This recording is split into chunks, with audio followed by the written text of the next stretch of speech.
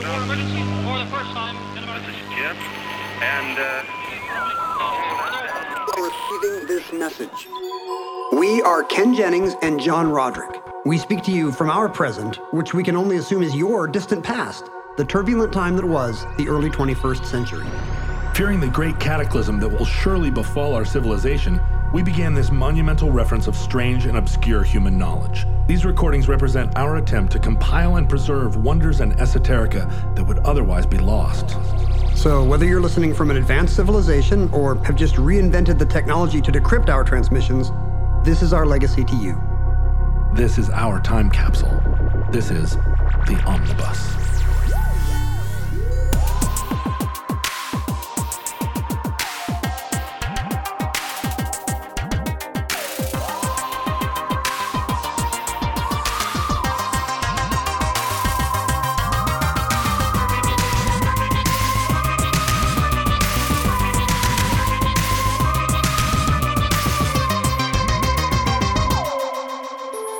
You have accessed entry 887.LV2525, certificate number 2504. Jesse Owens, gold medals of. After the fanfares of the Olympic opening comes the most amazing performance by America's black streak Jesse Owens in the 100 meters. The world's most superb runner makes the others look as if they're walking, as he wins the final and equals the world's record time. This and his later victory in the long jump may well be the athletic performances of the century. I like this new sort of card catalog way of coming up with omnibus entries. Right, we should do it more. More commas. Gold medals of. We did a listener survey, and it turned out what people wanted was more commas in the episode titles. Here, but no colons. Oh, so tired of colons. No, I do not want a colon in an episode title. 2 days ago, in the omnibus entry, The Hero of Camperdown, we talked about the silver medal that was awarded to Jack Crawford, naval hero, that he ended up pawning because he was living as a somewhat, not destitute, but down on his luck, working luck. man Right. in the north of England. Pawned it 7 times. And retrieved it 7 times, which... Or at least 6. Pretty incredible record. But it inspired a recollection that I had about Jesse Owens, American hero and victor in the 1936 Berlin Olympics, shamer of Hitler. Beat Hitler faster than Hitler. Beat Hitler at the 100 meters. Faster than Hitler. Really like truly an American champion. So Jesse Owens ended up losing control of his 4 gold medals that he won in the 1936 Olympics. But we'll talk about that in a little bit. Have you considered... Have I ever won 4 gold medals at the Summer Olympics? Have you ever considered selling your GOAT trophy? I don't want to... Maybe I shouldn't give a heads up to any cat burglars out there listening. But the GOAT trophy, I am told, is 24 karat gold. Is that right? It's not solid. No, plated. No, I mean it's a cheap hollow trophy body for one thing. Sure, I've carried that thing all over town. I know how much it weighs. But apparently, the metallic material is at least gold plated. Is there a collector's market? Do you know for Jeopardy memorabilia? I would say no, just because there's almost total lack of such. You don't get a certificate or a little coin or anything? No, I asked after that greatest of all time tournament, they handed me the trophy and I hoisted it. And then we had a second to take some pictures and I turned to Brad and I said, where do you put all your hardware? Because, Brad Redder's won 4 or 5 of these Jeopardy super tournaments. Right. And he was like, I don't have anything. They never had a trophy until now. I have one oversized check. Not even a little medal or something. No, huh? I think the college tournament has a trophy, but I don't know what kind of secondary market there is. I know for the Academy Awards, the Academy claims that they still own the statuette and are, giving it to the recipient on some kind of a lease or grant basis, which I guess gives them legal protection to step in if you can't just take one down to a pawn shop and pawn if recipients Oscar. try to pawn or sell an Oscar on the collector's market, the Academy wants to be able to step in. Well, the same is not true of Olympic medals and Nobel Prizes. These medals are Well, the Olympic medal until 1912, the Olympic gold medal was made of solid gold. Oh, wow. And we're talking about what would now be $20,000 or $30,000 worth of gold. After 1912, they started the medal's made of silver and plated with gold. But it still is. Is it in most cases? Do you think the medal is worth more than it is? Is the medal worth more melted down than it is as a collectible? No, the price of the medal in a gold medal is melted down is about $500 or $600. So even if it's an archery medal from Helsinki, people still want that more than $500, $600. They do. A silver medal is only $320 because it doesn't have that precious gold coating.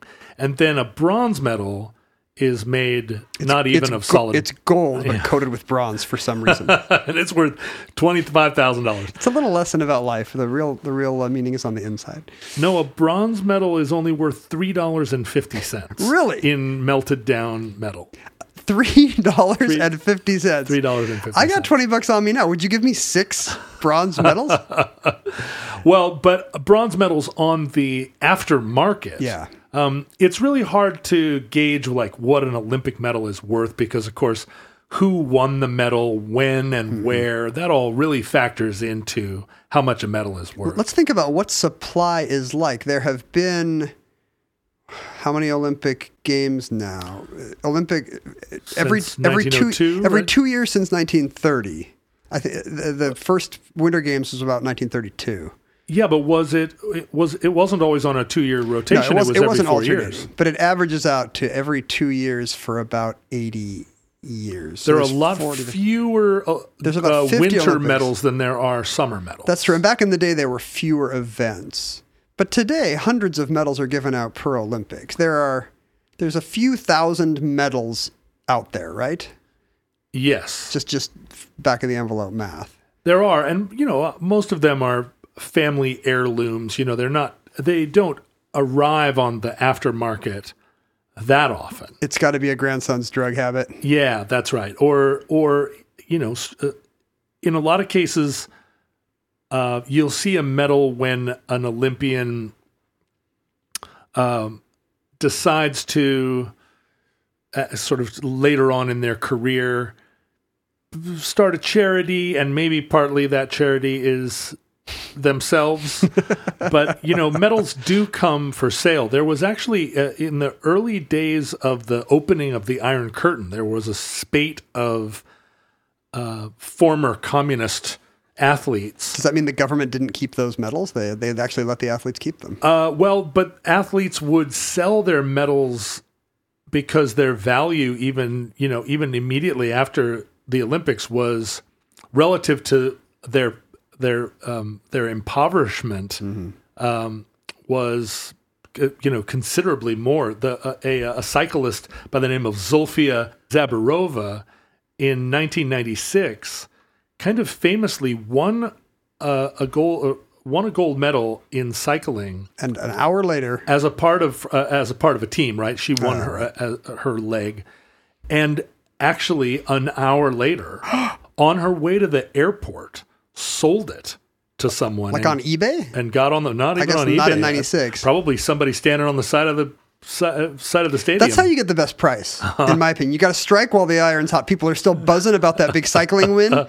You want to act now. But in 1996, it was the money was worth a lot more than the medal. That's Atlanta. Imagine what part of Atlanta she is in. Selling a gold Olympic medal. Did you mention the Nobel Prize? So Nobel Prizes are actually made of solid gold. And until 1980... Well, it's also a healthy cash award. It's a lot of money. Until 1980, they were made of 23 karat gold. And they are heavy-duty prizes. They're 175 grams. After 1980, they've been making them ever since out of 18 karat gold.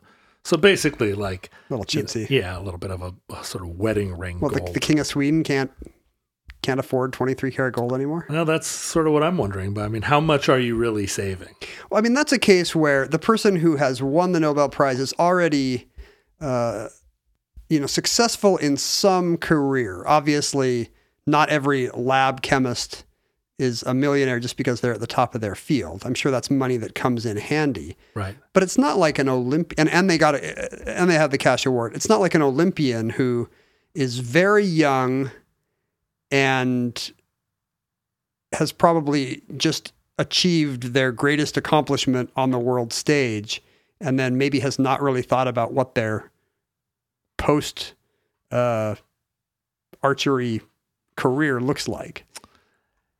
Right. And with Olympians, and this has been increasingly true in the modern era, Olympians are all often offered very lucrative sponsorship deals after they win their medals. I have a friend who won some Olympic medals. Oh, wow. When I was a kid growing up at Mount Alyeska in Alaska, I was on the same ski team as Tommy Moe. Mm-hmm. He was a couple years younger than I was.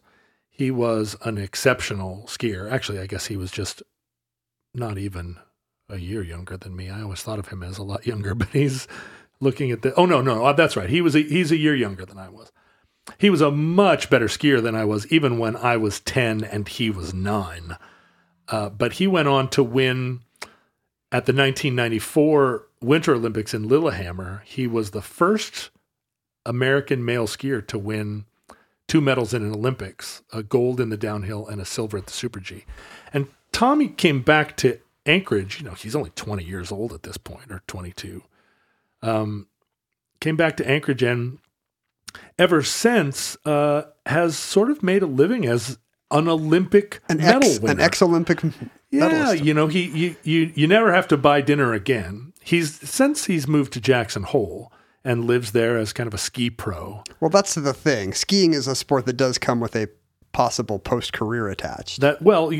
Somewhat, right? I mean, it's already a sport that's got a lot of money that attends it, and a resort would hire you to just kind of ski coach and hang out. And I mean, compared to being on the Hungarian bobsled handball team or water polo team or something, right? And in America, there are a lot of. I mean, I think you'll see advertisements for Chevy trucks that feature a couple of Olympians sort of leaning on the hood. But there are glamorous sports and less glamorous ones, as you say, the shot put. And also, it matters a lot if you are photogenic. Sure, that you're going to get endorsement deals, and which sport it is. Yeah, you picture an Olympian, and it's going to be a gymnast or somebody very TV ready in one of the big sports who's a big hero, Michael Phelps type. Right. But for every one of those, there's hundreds of people who also excelled in their sports, but that are kind of labored in obscurity. Right, ski-jors or archers. Rhythmic gymnastics. And they had their moment of glory, but it was basically an exciting school trip, and then real life came back. Model United Nations is over, ski-jor. And you can see, I mean, for sure, there are gold medals that you can imagine are worth exponentially more than a standard one. The going rate seems to be $30,000. Wow, $30,000 to $40,000 for any a gold medal. Just a general gold medal, because a lot of gold medals are not. Nothing is engraved upon them. It's very difficult. Oh, you don't even get your name? Some gold medals are engraved with the winner's name. Some are not. Jesse Owens' 4 gold medals, for instance, there's no engraving in them to indicate which medal represented which victory.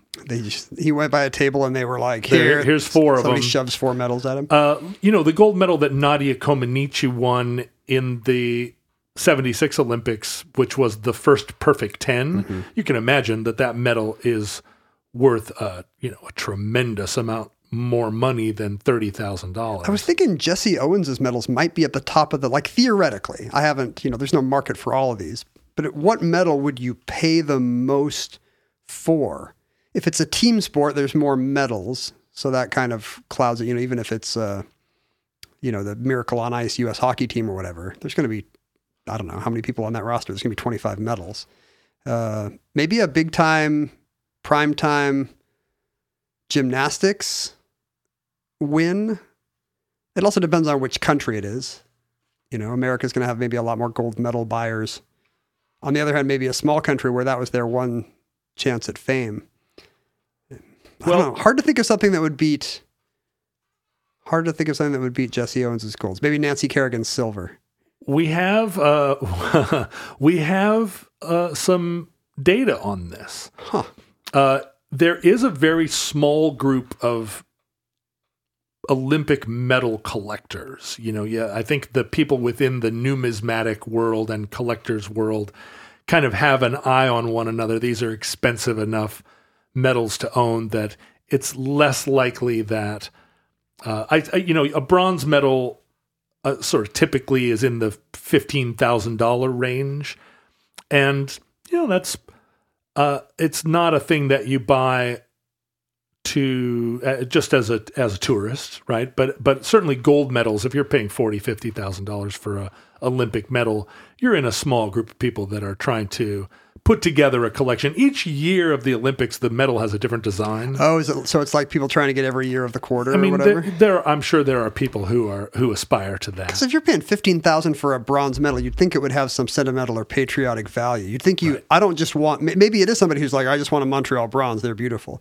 But it seems more like that if you're paying that much, it's like, this is when great Lithuanian javelin thrower, Sarunas Javelinitis, you have some connection to who the winner is. But some of the medals that you mentioned actually have come for sale. What? Mark Wells, who played on the 1980 hockey team, suffered from a congenital spinal disease, and over time started to degenerate and needed money for his medical bills. And so in 2010, he put his 1980 hockey medal for sale, and it fetched $310,000 on the open market. Was there any kind of shame? Not only shame on you for doing this, but shame on the establishment that let this happen.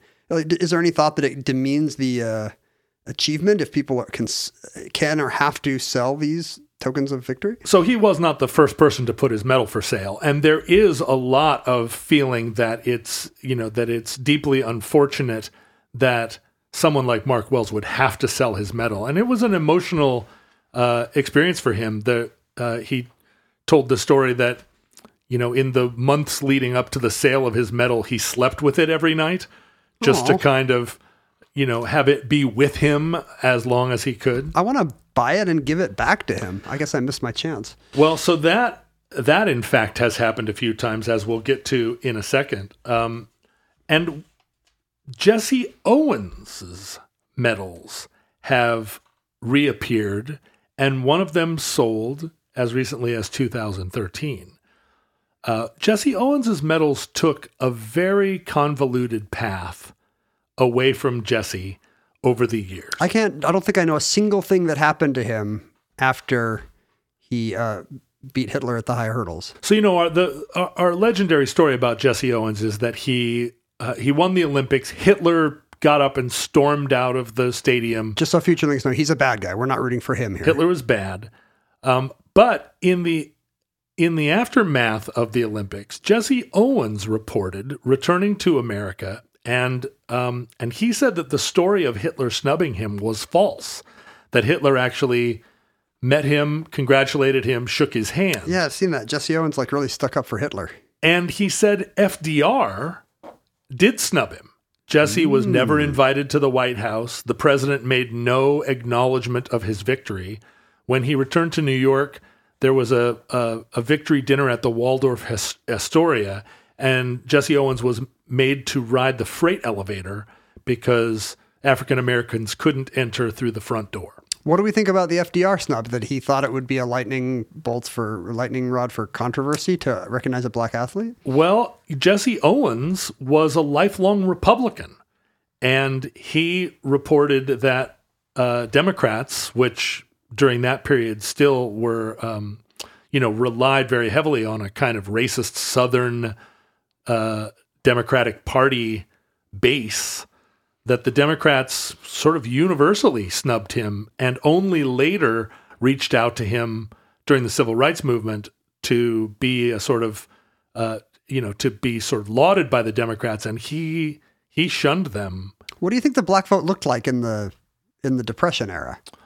Largely Democratic, right? By that time, it wasn't the black vote; it was the white Democratic vote that was. Right. I'm just saying how unusual would it have been for Jesse Owens to be like, "No, my family's always been Republican." Oh, I think there were a lot of black Republicans during that period because during Reconstruction, the Republican Party was. Sure. A lot more supportive but over 50 years have now passed. And now in the Depression, now you've got the party of, greater intervention for the worker. Right. Like I assume it started to shift at least around then. I think there is a lot. And I think Jesse Owens came from a Republican family. So he was certainly laboring under the "my daddy drove a Buick" kind of loyalty to the brand. Yeah, a lot of people don't know this, but his dad is Buck Owens from Hee Haw. No. There is a funny story after it's not funny. There's a lot of tragedy in this story, but after the Olympics, Jesse Owens came back to a very segregated United States and found no opportunities for economic advancement. He sought sponsorships, and the Olympic Committee revoked his amateur status and sort of kicked him off the sports circuit, and he ended up traveling the country racing punters for $5 at the state fair and so forth. Like you could a race with Jesse Owens. You could race Jesse Owens, and he would give you a handicap. You could start 10 seconds before him, or do you pay more for a bigger handicap? You start 20 feet out, and then eventually he was racing horses.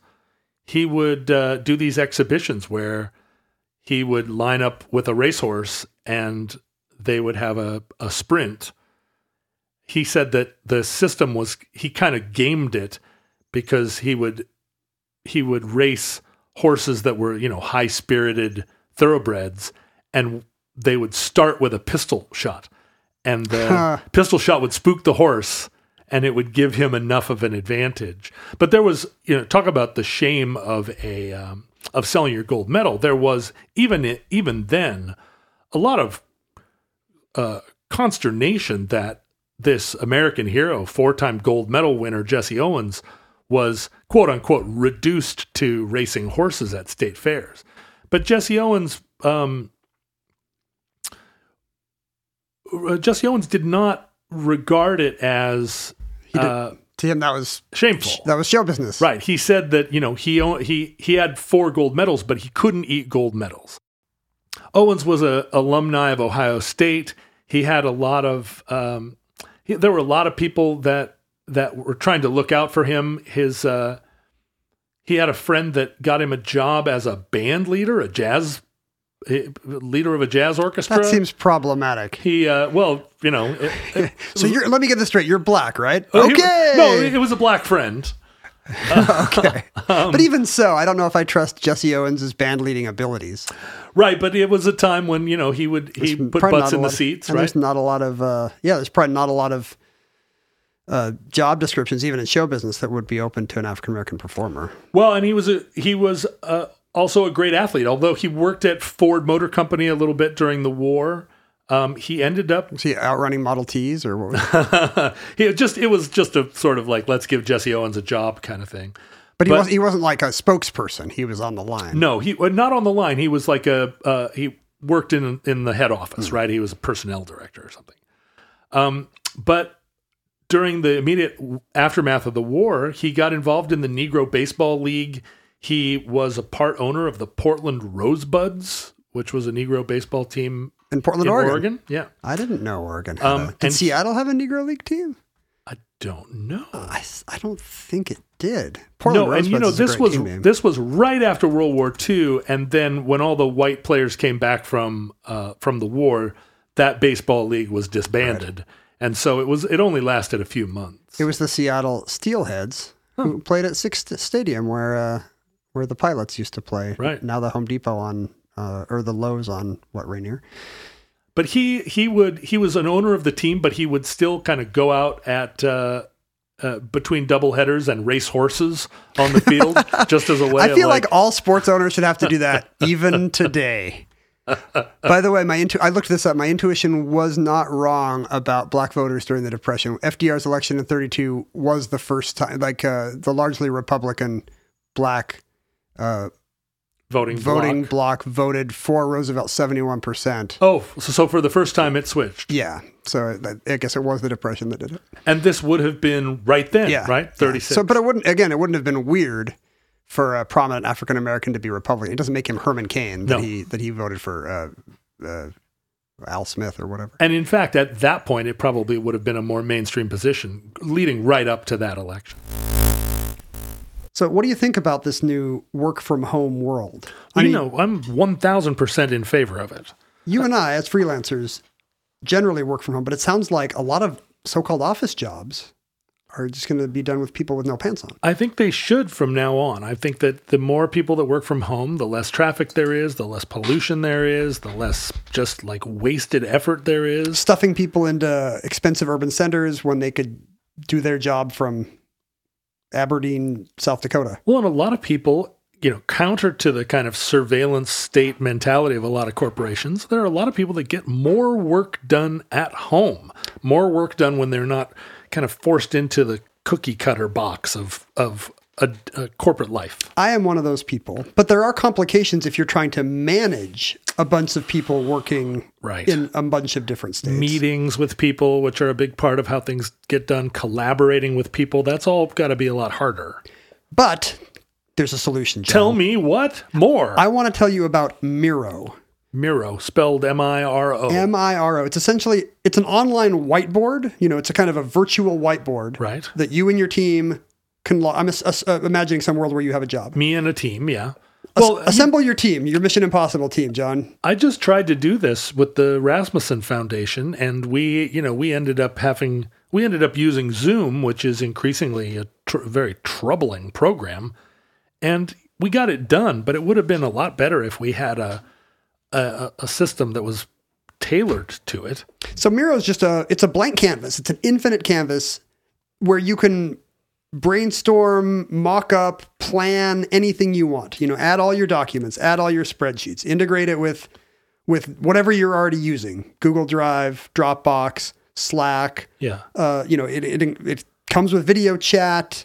Everything's right there. So it's like being in a meeting room with a big table and a whiteboard. Yes. What if your office was just pixels? Oh, that's the dream. That's the dream. I wish my office was pixels. I am increasingly becoming pixels even now. Over 5 million users worldwide trust Miro to help their teams work more efficiently. I honestly believe that this is the future. I honestly believe that it's better for everybody. It's better for the soul. It's better for, and I'm saying if you're an extrovert and you want to go to the office and have birthday parties and lean over somebody's cubicle and ask what they did over the weekend. You want to yell at people about their TPS reports. Like, there's still going to be offices. You can still go. But for those of us that work better at home, there needs to be this kind of system. If this Miro. If this is now your work environment, start collaborating for free by signing up for an account at Miro.com/omnibus. There you go. So it's Miro.com/omnibus for a free account. With unlimited team members. See, this is it. Miro.com/omnibus. After the Olympics, Jesse did not put a ton of value on his Olympic medals, and in fact gave one as a gift to his friend Bill Bojangles Robinson. Really? Who danced with Shirley Temple in all those black and white movies of the time. And just sort of gave it as thanks because Bill Robinson found work for him and helped him out.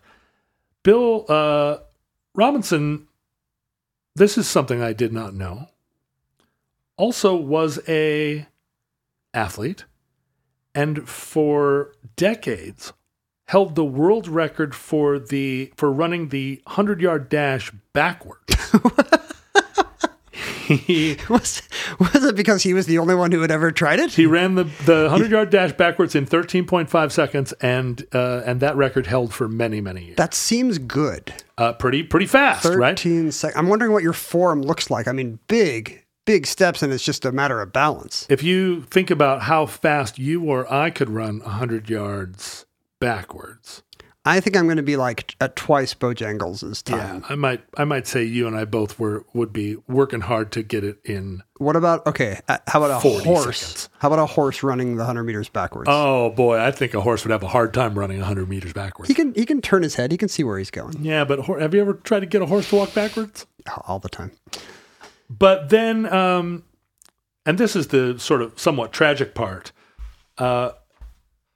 Some years later, Jesse Owens had been living in a hotel in Pittsburgh owned by a man named Harry Bailey, and ran up quite a bill at the hotel, and paid off his hotel bill by giving Harry Bailey the 3 remaining Olympic gold medals and his participation medal in the 36 Olympics to pay off the bill. 2 questions. First of all, there's a participation medal. There is, and there's a secondary market for Olympic participation Even medals. though there's hundreds of thousands of them. And there are a lot. They're quite a bit cheaper. Second question: he's a character in a fairy tale. Yeah. He stops at the inn. He's the doofusy boy in a fairy tale who's like, the innkeeper's like, well, I'll take all 3 of your gold pieces, and he's like, well, sure. I guess he doesn't seem to attach to them in these stories. No, they don't have. I mean, there isn't a secondary market at the time, and if you think about their meltdown value. Yeah, I guess if that's what the they 40s, it wouldn't have been much to live on. They really were, in some ways, probably represented to him a little bit of somewhat of a complicated feeling, given that he had won these medals. He was universally a champion, and yet was living in a flophouse hotel and had to use them to pay off his bills. In a segregated America. Yeah, not a thing that he probably held up every day and felt an unmitigated pride. And were they melted down then? What did Harry Bailey do? Well, so Harry Bailey, one gets the sense that this hotel in Philadelphia was not, or I'm sorry, one gets the sense that this hotel in Pittsburgh was not the finest hotel, because Harry Bailey ended up pawning the medals to a pawn shop. And then while with the medals in pawn, he had hired a handyman by the name of Louis DeVito to do work around the hotel. And in partial payment for the work he did, he gave him the pawn ticket for the gold medals. No. And Louis DeVito, being a man that worked for a living, got the medals out of pawn. And then the DeVito family owned 3 Jesse Owens medals and his medal of participation. And the family kept them for decades, not realizing that they had that much value. They just thought it was a funny story. People back then still must have known, like they're in newsreels. They must have known this was one of the most famous men of his time. How do you not understand that this is not a funny heirloom? Well, that's the thing. No one had ever sold one. And so I guess it's good. It kept them from reselling them to someone who eventually would have melted it down, right? At least they stayed on a shelf by the TV. Right. And what's crazy about this story is that these minor characters, Harry Bailey and Louis DeVito, are playing a major role in the history of what is, as you say, the most famous of all gold medals. Louis DeVito and Harry Bailey remained friends, and after getting them out of pawn, he gave one back to Bailey as just like, here you go. You know, like I didn't want to get all of these. That medal is lost. Because Harry didn't take good care of it. Because Harry, I guess, maybe He probably gave it to his brother George, the richest man in town. right sold it a second time, pawned it somewhere, and who knows where. It's like a coaster under a drink on somebody's coffee table right now. Wait, how big are they? Isn't that gold medal like? Is it the shot diameter of a shot glass? No, it's bigger around than that. I mean, and they do vary from, but it's bigger than the bottom of a Coke Sometimes can. they're the big. Oh, really? They're like this. They're about the size of a coaster, then maybe. Yeah, a little bit smaller than your biggest coaster. Huh. Jesse Owens, at a certain point along the way, became he was his many sort of failed attempts to become a prosperous entrepreneur. By the mid-'60s, the civil rights movement had changed the tenor in the United States, and Jesse Owens now was regarded as rightfully so, as one of America's foremost historical figures, And a kind athlete. of a pioneer, African American pioneer. And so the Olympic Committee started using him as a goodwill ambassador. He started to do events, started to benefit from some of the financial remuneration that sponsorships and whatnot. Star Trek conventions. And he actually petitioned to have his gold medals replaced because he claimed that he'd lost them along the way.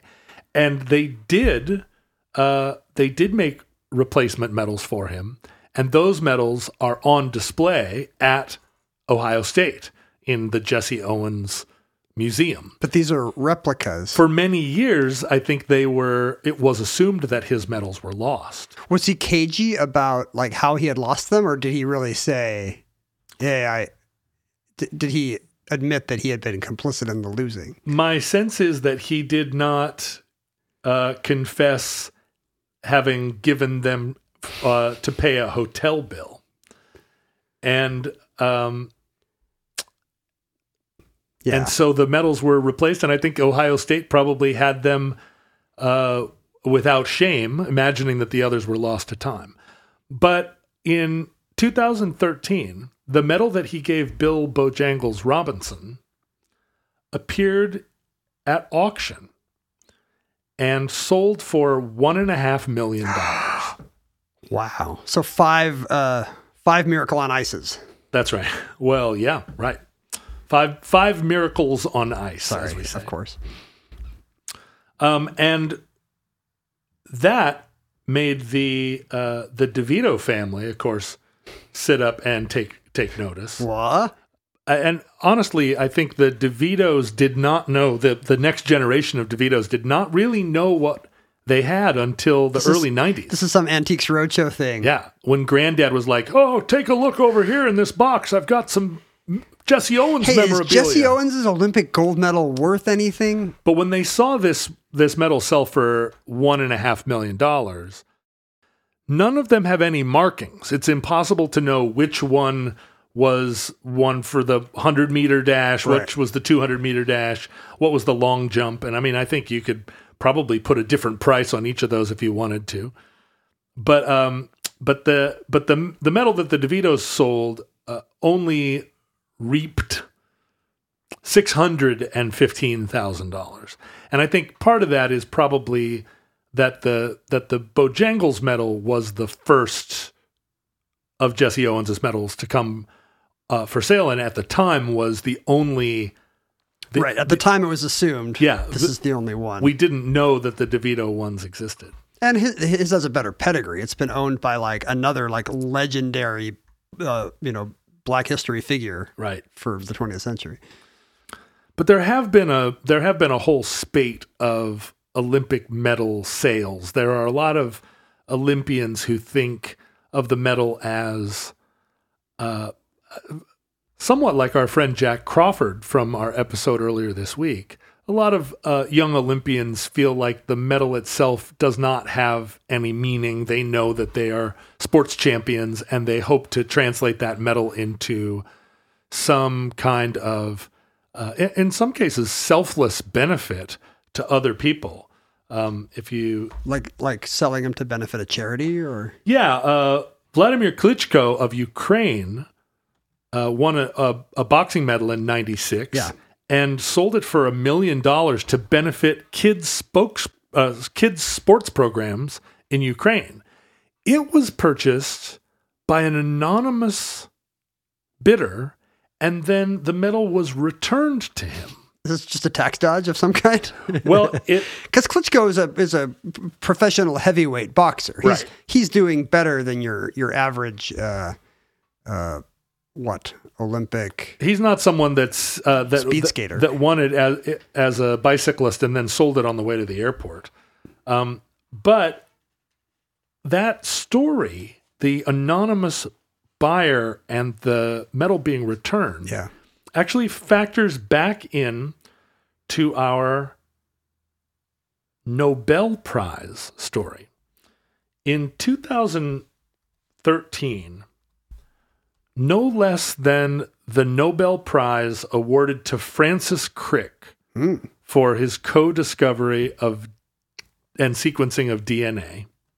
And he's the bad eugenicist one. I think we got this wrong in a past entry and said that Watson. It was Watson, but bad, it was Crick. Watson's the good American. Crick is the evil British one. His medal went for sale, and his Nobel Prize, and sold for $2.33 million. What? Just because there's so few on the market, I guess. No one sells their Nobel Prize. And how many are awarded a year? You've got just 6 or 7. 6, and then the Peace Prize is awarded from Norway, and then the prize in economics isn't a real Nobel Prize anyway. As you often say. Although, interestingly, this is something I didn't know. The Nobel Prizes are 175 grams, but the Nobel Prize in economics is 185 grams. It's a little bit better. It's a little bigger and better, even though it's trying to make up for the fact that it's faker. I think it's because they know economists will be the ones who will be like, "Is this a little bigger than the physicist?" Right. That's what they want. They care more. Yeah. But then a few years later, the Nobel Prize awarded to James Watson came for sale, and this was the first. So Francis Crick's medal was sold by his family. He died in 2004. Watson started or put his medal up for auction, and it was the first time that a Nobel Prize of a living scientist was for sale. I think what happened last time was that we said it was Crick and not Watson. We're making that mistake again. In fact, it's Watson who is the contemporary and vocal sort of racist eugenicist who has come out with this theory of a sort of bell curve like theory about race and fitness and intellect. Fitness. Crick was a eugenicist, but not a public one, right? It's more polite. Here's the correction we got: is that we accidentally said Crick was American and Watson was British. In fact, Watson had the worst views, but he was American and Crick was British. So we were corrected about the nationalities, not about their ideology. I see. So Watson is American? Boy, it's really hard to keep these two guys straight, even though they're kind of a Laurel and Hardy. Yeah, we'll make a chart. Watson, American, bad politics. Crick, British, less bad politics. Slightly less bad politics. Well, Watson, who is still alive, put his Nobel Prize up for auction. And despite being now a scientific pariah, his Nobel Prize sold for $4.7 million, but was purchased by a Russian billionaire by the name of Alisher Usmanov. Is that how you would say that? Usmanov? Usmanov, that's how I'm going to say it. All right. Alisher Usmanov, who is, one of these Russian billionaire oligarch types, who bought the medal and returned it to Watson, saying that he was one of the preeminent scientists of our time and that it was a shame for him to have to sell this medal. And so he paid this exorbitant price for it and then returned it to Watson, where I presume Watson sits on it while he releases these crazy racist screeds. Well, who are these elderly men who suddenly decide they need $4 million? Well, his public explanation is that he's going to donate that money or use it to support the Cold Spring Harbor Laboratory in Long Island, the same laboratory that he was suspended from as chancellor after making these remarks to the effect that blacks were not as smart as whites. Well, that's nice that he doesn't hold a grudge. Yeah, although you wonder if he really planned to donate that, or if he did in fact donate that almost $5 million to the lab, or whether he, I don't know, used it to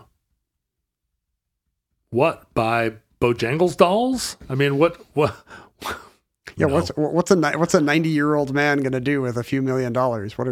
What are his hobbies even? How many hot water bottles can you buy? I'm not sure. Although a Nobel Prize, like an Olympic gold medal, as Jesse Owens says, you can't eat 4 gold medals, but also you can't really be buried with your Nobel Prize. If you die, it's just going to go to your ungrateful grandnephew. And if you have more than one kid or grandkid, they're going to be fighting over who gets the medal. I'm surprised more haven't sold. Maybe die and give it to the lab rather than. Do you think I should put my Jeopardy trophy up on eBay and hope that some oligarch will do the buy it off me and then give it back? Like, it's a risk. Well, let me ask you this. Let's say, Ken Jennings, you live 50 more years. That'd be nice. Let's assume that no genetic manipulation has happened. I just lived to an honest 95. 95 years old. You die. Now, Caitlin and Dylan are at that point going to be in their 60s. Mm-hmm.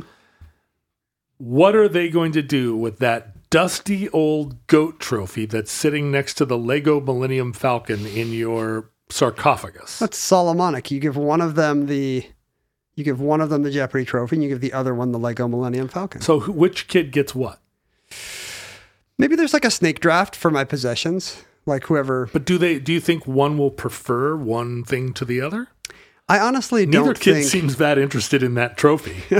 And that's right now. Imagine how much less they will be in their 60s when you don't care about anything. Right. Much less grandpa's old stuff. People in their 60s famously not caring about anything. They really don't. They're fine. I wonder, I have kind of a little bit of the opposite problem. My daughter is the only child of this entire side of the family. And so when all the grandparents die, when her parents die, when her aunts and uncles die, all of everything goes to her. And what a racket. Well, I know. How dare she? Where does she get off? What has she ever done? She should donate it to Cold Spring Laboratory. And that concludes Jesse Owens, gold medals of entry 887.LV2525, certificate number 2504, in the omnibus. Listeners, if you enjoyed anything of what you just heard, please do not take to social media with your responses. Do not go to @KenJennings, @JohnRoderick, or @OmnibusProject. Definitely don't send us email at omnibusproject@gmail.com. It'll just go to our heads. Don't send us your own Olympic and or Nobel prizes. What? No, absolutely do. To P.O. Box 55744, Shoreline, Washington, 98155. If you have a Nobel Prize and you want it to be carefully tended and cared for, dusted on the weekly, send it to us for sure. Unless it's economics. And then John will just flush it on the can. Well, no, it's worth a lot more probably because it's heavier. You should definitely not commiserate with your fellow futurelings on Reddit or Discord or Facebook about your favorite moments and jokes. You're trying to chase episode. Everyone away from all of our social media accounts. It's they shouldn't be on social media. You're right. I'm going to help them. You're absolutely right. Don't donate to our Patreon, whatever you do.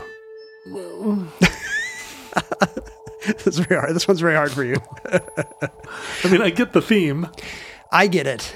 If you want to contribute, you enjoyed everything you just heard, you're thinking, how can I contribute? You can, in fact, go to patreon.com/Omnibus Project, become a supporter of the show, and enjoy all the amazing benefits that come therewith.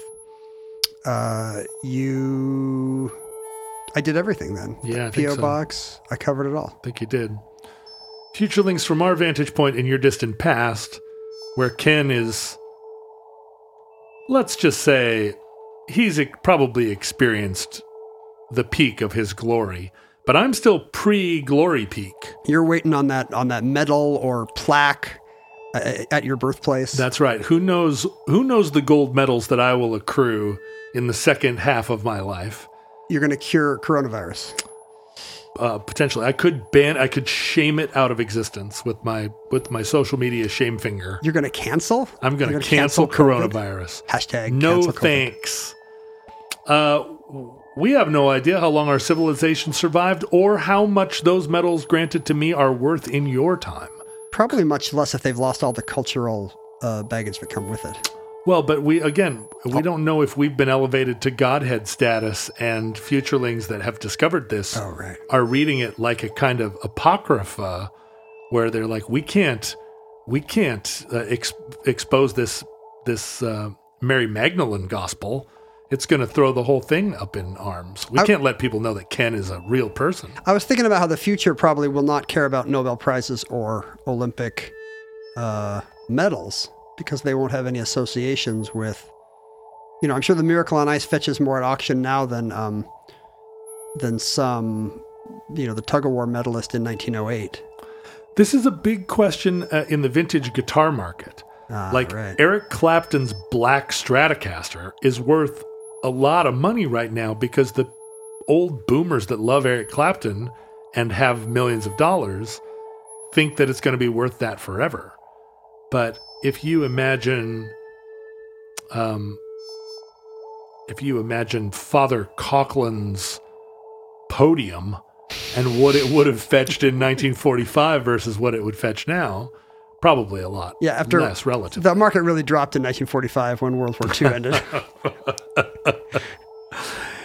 Anyway, we hope and pray that the catastrophe we fear may never come, and that Eric Clapton's Black Stratocaster just increases in value throughout the millennia. Exponentially.